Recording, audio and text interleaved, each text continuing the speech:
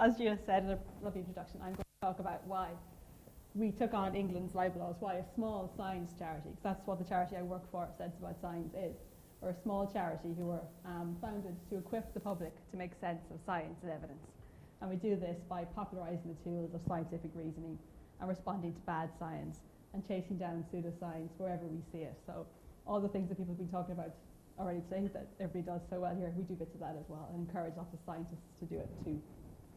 So for example, we chase down, as I said, we chase down pseudoscience and bad science wherever we see it. And this might be in media frenzies or reporting, because we see ourselves as people who talk to people who talk to other people about science. So we work a lot with intermediary groups, like groups of midwives who are concerned about plasticizers in babies' bottles, and you're getting questions about that.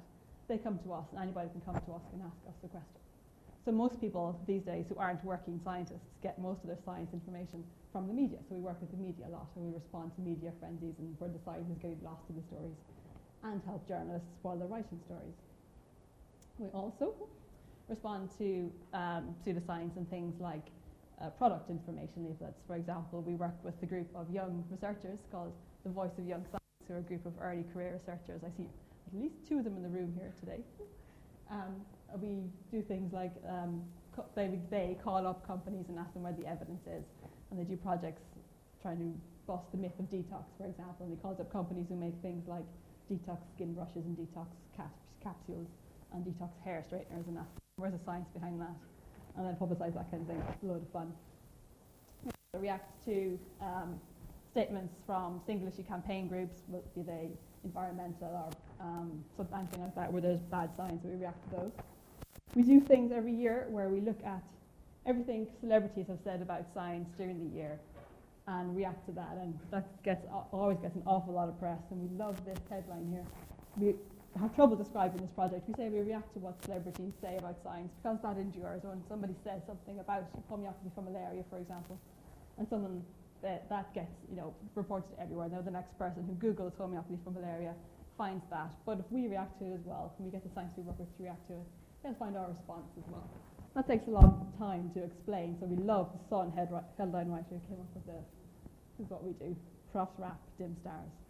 That's why they get paid a lot more than I do. So we do an awful lot of light-hearted things like that, and everything we do it for more than for serious reasons. It's a lot of fun usually tracking down these evidences and attacking what celebrities say every year, but we do it because these kinds of things get reported and they endure. And we've heard from Reese, we've heard from people today about how people can be very vulnerable to these kind of things and find themselves in a position where they don't know what to believe and they don't know what to listen to. So getting scientists to stand up for science and get out into public debate is what we were founded to do in 2002. It's what we've been striving really hard to do for the last nearly 10 years of our lives, to get scientists to make attacking pseudoscience and standing up against bad science their responsibility and their business, and giving scientists a civic responsibility to do this. So it was about 2 years ago, in June 2009, around the time when Simon Singh had a disastrous ruling in his libel case against the chiropractors, which we heard a tiny bit about earlier, that two things dawned on us.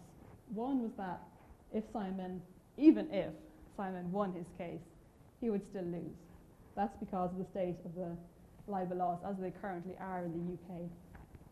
Means that all the burden of proof was on Simon. So what happened was Simon wrote a piece in The Guardian saying that there's no evidence that chiropractic could be used to treat certain childhood conditions, including colic, I think, and childhood asthma and things like that. And the British Chiropractic Association, instead of taking up the offered right to reply and right to debate on the page of the newspaper, sued him in a libel action. And he got dragged through the courts for years and years and is disastrously out of pocket because of it. So in June 2008, there's a ruling in his case which meant that he would end up defending something that was actually not what he meant and was indefensible. So we worked with Simon an awful lot. We worked with Simon for years on chasing down pseudoscience and things like that. So when we were looking at this ruling and realising that the libel laws are absolutely unfair, they're unbalanced, they're balanced against somebody who has to defend their words. In the UK, about 90% of libel cases are won by claimants. They're very, very complicated. The laws have been recognised as being complicated and unfair and liable to stifle discussion since the 1920s. Nothing radical has been done to change them. In fact, only tweaks, small tweaks and little patches have been added to the law since then, and that's made the laws even more complicated and confusing. And they're basically inaccessible to normal people, because cases take an awful long time to argue out. They're very complicated. They're all heard in London, in this jurisdiction, in England and Wales, this jurisdiction. So, and litigation costs are extremely high in London, and because they're so complicated, the lawyers are specialists and they're going for a long time. So all of these reasons mean that when you're facing a libel action, you're facing something that could cost you, that routinely costs people £500,000, that often costs £1 million, and that could cost you a lot more than that. So, when Simon had this disastrous ruling, this case a couple of years ago, and everybody expected him to back down, but he decided to fight on. And the second thing that we realised was, the first thing, as I said, was even if he wins, he loses. The second thing was, at the libel laws, we're really putting at risk everything we've been working so hard for over the last 8 years at a time, to get scientists speaking up there, to get people getting out and responding to pseudoscience and tracking down evidence and talking about dodgy practitioners and dodgy products and dodgy therapies, was really at risk because of libel laws. So we launched a campaign called Keep Libel Laws Out of Science in June 2009. And on the very day we launched that, on the very day we publicised that, there was a piece in the Telegraph in the morning where a tennis commentator called Annabel Croft said that she used homeopathy to treat her ovarian cysts, which are a very serious disease. And we did what we usually do. We contacted our friends in broadcasting, we contacted the scientists we worked with. We got BBC Breakfast, I think, to have a scientist on to respond to this. So we went through all our experts and thought, who could we ask to do this? And we phoned down our list of normal suspects. And every one of them said, no, look what happened to Simon. I don't want to do it this time. So we knew then that there was a problem, that something had to be done. The scientists were scared. So we launched this campaign. We launched it a month after we heard about Simon's disastrous ruling. We knew we had to make a splash. We knew we had to get a media splash out there. That's how we work an awful lot, is getting things out into the media. Because as I said, that's how most people get their information about things, isn't it? So we went through our contact books and thought, who can we get to sign their names up to this before we even launch it, so that thousands more people will sign up after it. So we planned to get 100 of the top names in science in the UK signed up to the campaign. And we ended up having about 250 people, top names in science in the UK and internationally, as well as comedians and presenters and performers and historians and biographers and publishers and authors, human rights champions, politicians and lords, MPs and peers signed up to the campaign and all told us this was something they were concerned about as well. These are some of the names here, and this is an ad that we had in Nature. Nature donated us a page in our journal before we'd even launched this campaign, because it's something that they're concerned about as well. It's Nature, the leading science journal, is concerned about the libel laws too. So we launched the science campaign, and very quickly 22,000 people signed up to it. Now, unbeknownst to us, at the same time, two freedom of speech organisations called English Pen and Index and Censorship were also looking at the libel laws from the perspective of journalists and authors. And they wrote a report, which they published in 2009 that year, saying that England's libel laws are impacting on what investigative journalists can write, what publishers can publish. And we joined up with them to form a reform campaign, which we launched in November 2009 at an event that was packed in the Law Society, where some of these top names came along and told us why they think the libel laws need changing. So Dara O'Brien here told us about his libel tourism agency, where he brings people from around the world to the UK and lets them use our laws. Alexi Sale told us about the time when he sued someone. So somebody said something damaging to Alexi, and he sued them. But again, it took him years and years to go through the courts, and he never got all his money back. And as he said, instead of using the libel laws, it would have been cheaper if he just stabbed the fucker. And scientists, I think you can see Roger Highfield, who's the editor of New Scientist, told us that their magazine, a science magazine, which reports the best science from all around the world, spends, I think we could figure it out, spends enough money to employ an extra journalist every year on libel checking things and on legal advice. So we again, that's something that was so important to us. So we launched a petition on that day, which we put up on a new website that we built called libelreform.org.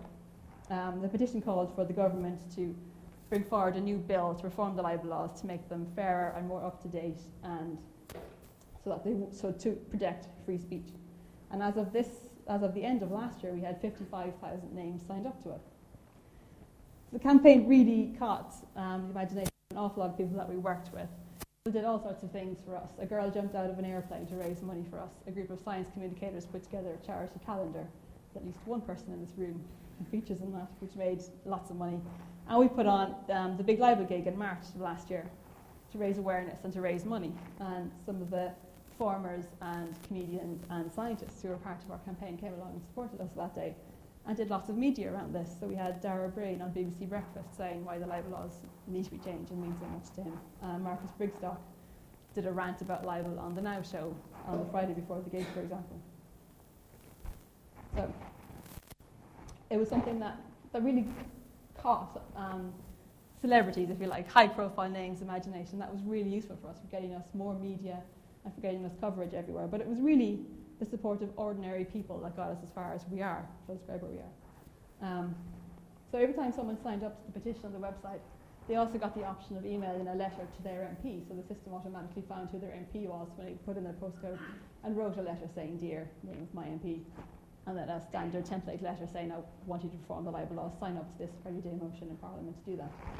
And we sent off thousands and thousands and thousands of letters to MPs. So it wasn't just now becoming a big issue for scientists or becoming an issue in the media. It was also coming up the radar and coming on top of the pile of issues of importance for MPs. They were getting literally thousands of letters. Some of them got thousands and thousands of letters talking about this. And we arranged a day in Parliament for supporters of ours to come down and lobby directly and personally to their own MPs. So we got lots of our supporters to write to their MPs saying, "I'll meet you in the Central Lobby of Parliament at 3 p.m. on this day." And we had a meeting beforehand and hundreds of people came along to the meeting. And it was a meeting at which Jack Straw, who was then the Secretary of State for Justice, the Ministry of Justice in the UK, told us was the largest public meeting that he'd ever seen in Parliament in all the years that he'd been there. So having all these people supporting the people active and giving them things to do, so to write to their MP, to come down and lobby their MP, to donate to us, to raise money for us, all these different things, keeping people really, really engaged with it. And again, when everybody signed up to the website, gets a news fairly regularly, as often as I can write it from me, who's actually running the campaign, telling them what's going on and what's happening. So it was keeping everybody really, really engaged. It was really, really successful. But the last general election, all three major parties put libel reform as one of their general election manifesto promises, the three parties. Then when the coalition government was formed, libel law reform to protect free speech was part of the coalition government agreement. Then last year, a peer in the House of Lords put down a bill to reform the libel laws, and that went to a debate in the House of Lords. And at that debate, the then Minister for Justice, Tom McNally, announced that the government would be bringing forward a bill to reform the libel laws due in the new year this year. And then on Tuesday, on the 15th of March, the government published that bill, a draft bill to reform the libel laws. So the first time in a century, there's now legislation in the pipeline that will reform the laws to make it fairer and to protect us all and to protect scientists speaking out, to protect biographers writing about people, to protect historians writing about history. It's been amazing. It's been absolutely amazing to be involved in a campaign that's gone from the reform of the laws being recognised as a problem but nobody doing nothing about it 18 months ago to now actual legislation in the pipeline. And it's been because of the weight of people signed up to it and the weight of people behind it and all the letters that have been sent to MPs and all the lobbying in Parliament that we've been doing, going and meeting all the important people all the time. But that's not the only reason, I think. Well, before we started this campaign, I think the libel laws were seen as an issue for the media only, for the tabloid paper. When someone said, "I'm suing you for libel," you would assume the person they're suing said something salacious. It was really an issue about celebrities' sex lives and what people find in their knicker drawers and in the rubbish and that kind of thing. But when we started the campaign, all these different organisations signed up, all these civil society groups were telling us, it's a problem for me too. And that's the reason that MPs and parliamentarians took notice of it. It wasn't just the media writing to them and saying, "You have to change the laws because I can't write the stories I want to write about David Beckham." It was people like Amnesty and Global Witness saying, "This is an issue for human rights campaigners." It was people like the Society of Biology and the Physiological Society saying, "This is affecting our members. We can't write and talk about what we want." And it's people like Fiona Godley, who's the editor of the BMJ, I'm using her as an example. Editors of, in fact, all the leading medical and science journals in the UK, and lots of international ones too, are telling us that they're spending a lot of money every week consulting lawyers. For every edition they have to get a libel read now, and that costs a lot of money. They're telling us that there are actually papers, the BMJ have told us there are actually papers that they wanted to publish for scientific, for editorial reasons, that they weren't able to because their libel lawyers had warned them they could be libelous. An example of that was a paper Fiona told us about, which was about nose bleeding being a potential sign of child abuse. And they couldn't print it because it was a series of case reports and it might potentially be identifiable. And they were worried about the consequences of that, so they actually didn't publish this important paper about potential signs of child abuse because of the libel laws. It's affecting consumer groups as well, and the Consumers Association, and this is an example of a magazine that reviews technology products, digital technology consumer products, tell us that they're not always writing the full story, that they can't write things about the big companies, things they know are true, things they've tested and their experts have written or told them about, because they're at the risk of a libel suit. And one libel suit could fold a magazine, even as big as Which. One libel suit could be that expensive and that disastrous that it could fold an entire magazine, or even bring down a small publishing house. So it was the bravery of people like the science journal editors and the consumer editors who were speaking out about this. And brave because it's an issue about styling yourself as an independent, impartial reviewing magazine and saying, well, actually, we can't tell you the whole story. There's something really brave when people start saying that. We really appreciate it, that people were banding together and saying, yeah, this is happening to us too. And once the B&J said it, for example, other small journals kind of followed them behind. So it took champions like that, champions of the campaign, like Fiona Godley, the editor of the B&J, and the editor of Nature, and the people at Which to say, this is impacting on us as well, and then other people sort of followed behind on that. So there are so many people being affected by the laws, and it's this plurality of voices that's so useful for the campaign, and that's pushing it forward. You can see Professor Cahoon up here. He told us a little bit about the brush he had with the libel laws. But they're impacting on so many different parts of society. It's amazing. There's a book there, The Oxford History of Ireland, History of My Own Country. The editor of that, Lord Bew, Paul Bew, he's a historian, told us that that's incomplete.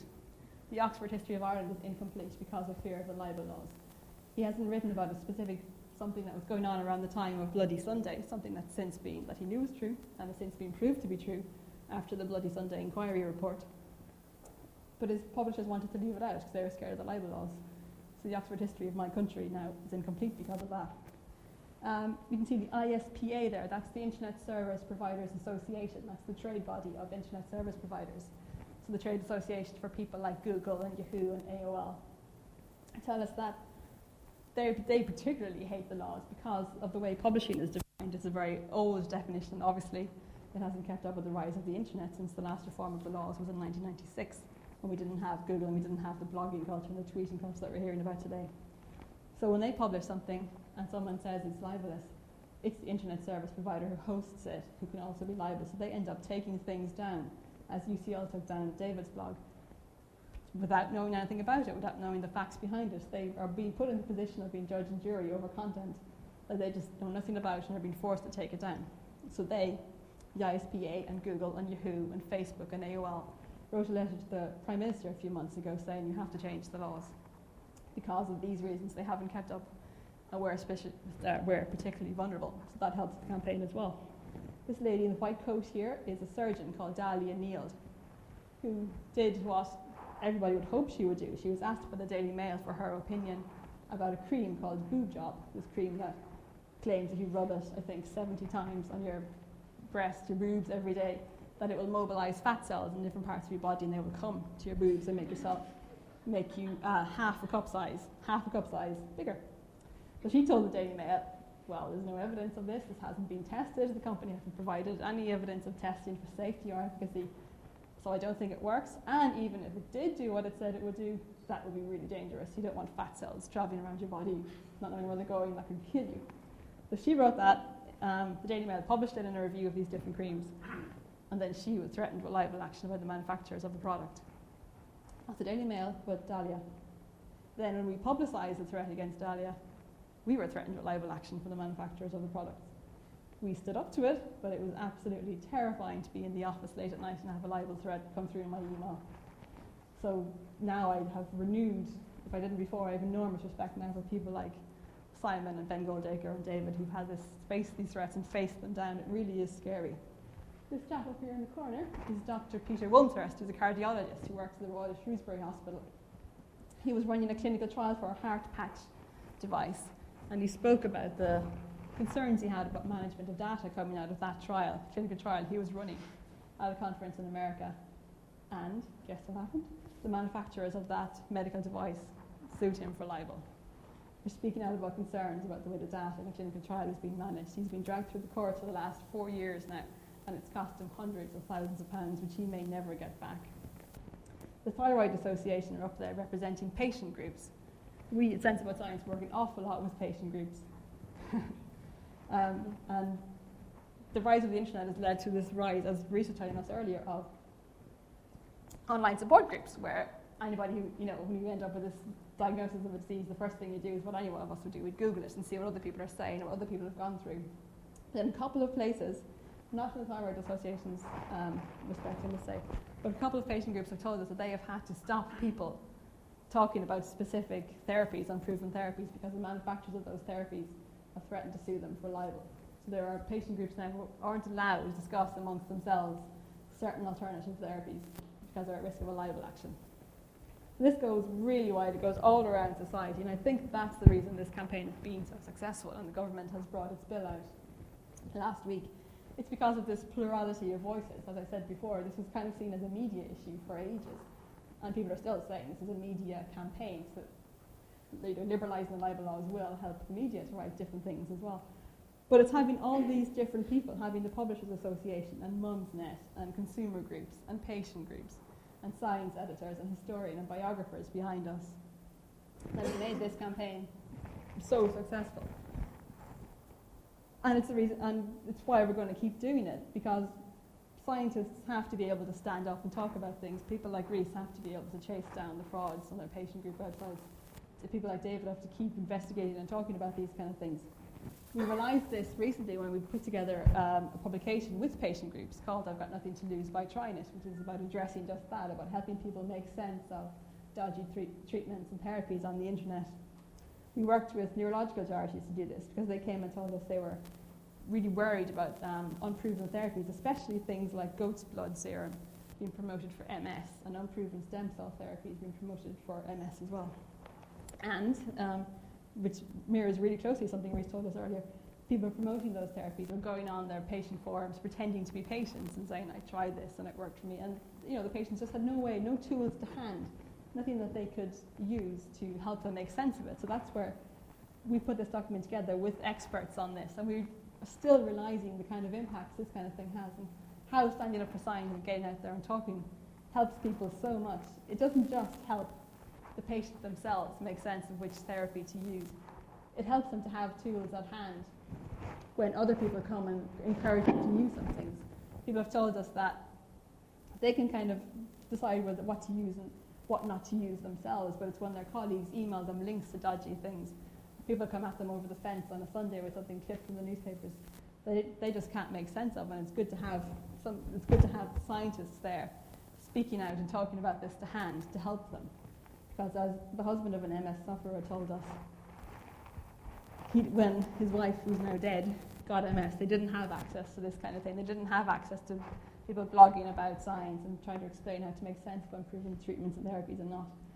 And they ended up spending thousands of pounds in the last couple of months of her life travelling to Rotterdam and then to the Seychelles and different places to try these strange stem cell treatments. And as he said, I wish we'd spent more time and money together on this holiday together instead of going around the world chasing false hope. So that's why we're doing this. Thank you.